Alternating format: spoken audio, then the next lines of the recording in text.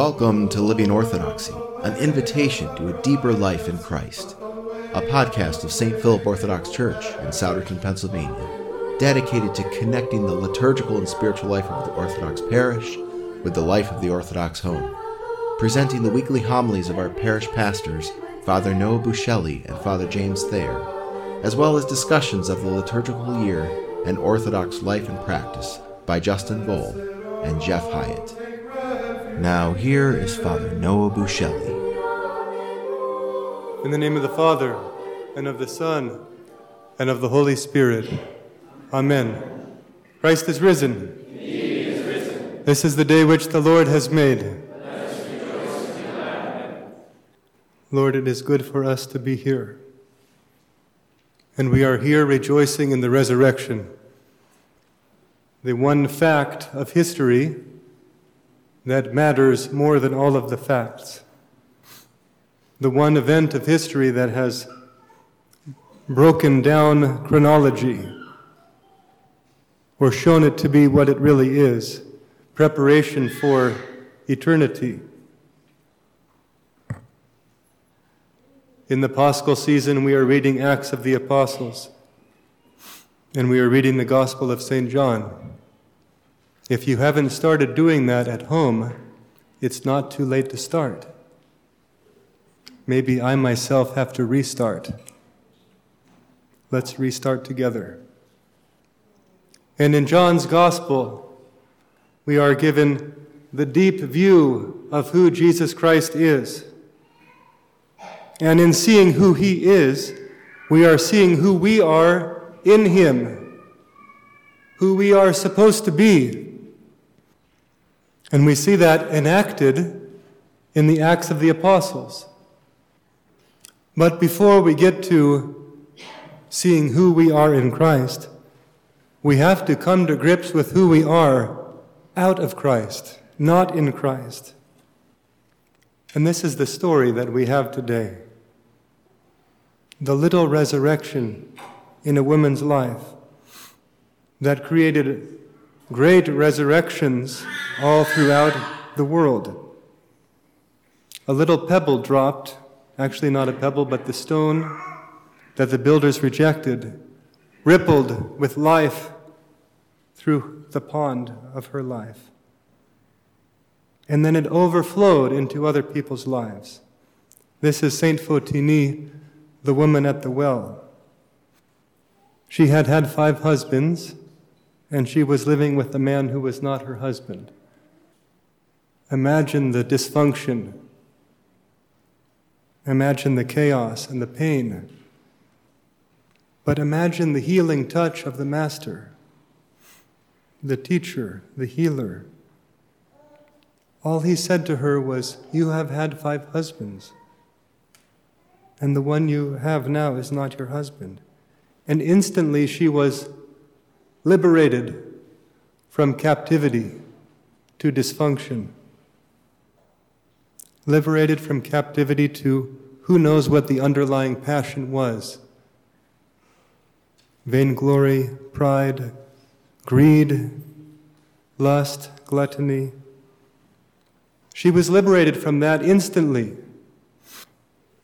And she went back to the town to say, "Come and meet a man who told me everything." I've always been struck by that. He did not tell her everything that she did. It was not a detailed resume, a syllabus of errors. He did not do that. But he zeroed in on the most important fact, that she did not have an identity in God, and therefore she looked to other people for her identity. And in zeroing in and casting light on that dark part of her soul, the spiders vanished, the snakes slithered away, and there was an empty tomb of the resurrection. So we have to come to grips who we are, not in Christ, and then we can see who we are in Christ. Now, it's easier for someone who has a dramatic conversion, like Fotini did. It's harder for us who have been Christians all of or most of our lives because we have the old man mixed in to the new man. And it's hard to know what part of me is in Christ and what part of me isn't in Christ. It's hard to know, of course, until we slow down. We listen to feedback. We try to pray, and we can't pray.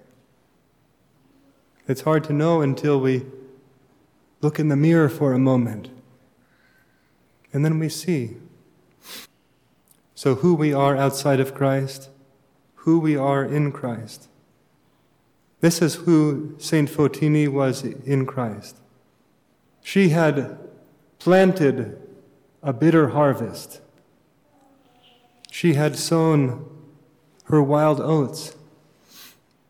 And yet God had been planting all that time righteousness and joy and peace in her heart that just needed to be given life. With the light, with the water of life, needed to be watered. And then what did she do? She went back to the town. We know about that in the scriptures. Eventually, on the day of Pentecost, this is what the scriptures don't tell us.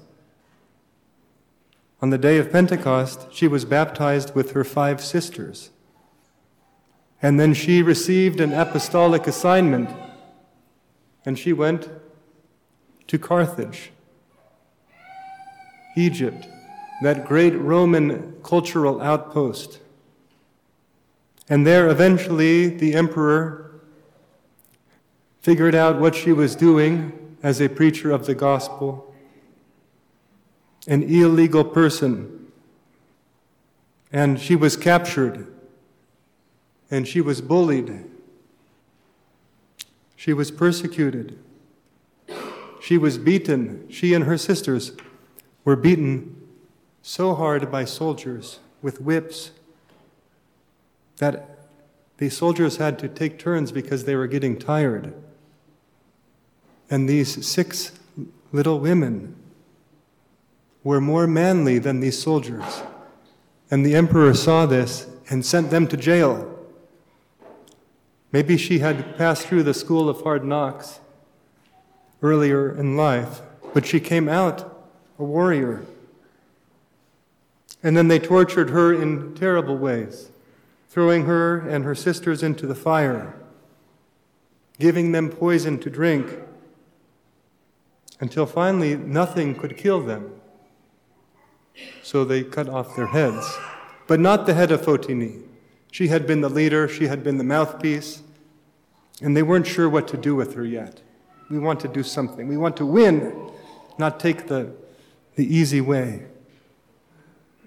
So they released her into prison, and there in peace and prayer, she died. Isn't this uplifting? How come you're not smiling? You're not smiling because perhaps you forgot about the resurrection. But she did not. Was Job smiling when he sat on his dunghill?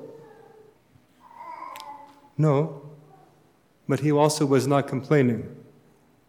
At the end of his trial, he began to smile because God visited him in his misery. So who are we, BC, before Christ? And who are we in Christ? Saint Fotini is not remembered as a dysfunctional woman. She's not remembered as, that crazy person of the village. She's numbered as an equal to the apostle and a great martyr. She's given that beautiful name of apostle.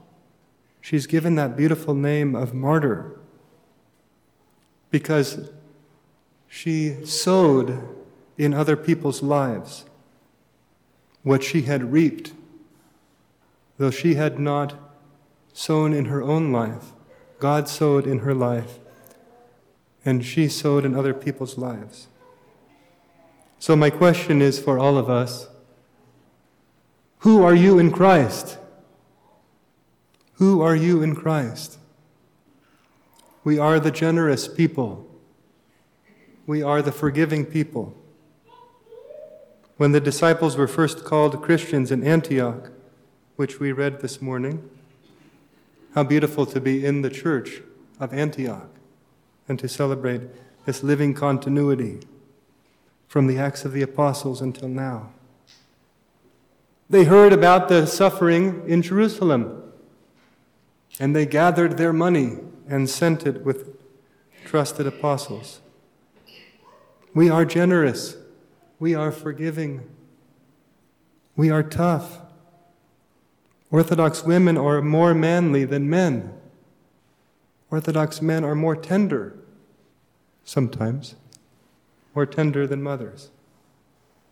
Brothers and sisters, let's cast off our identity as members of this mortal plane, and let's put on our identity as sons and daughters of God, resurrected,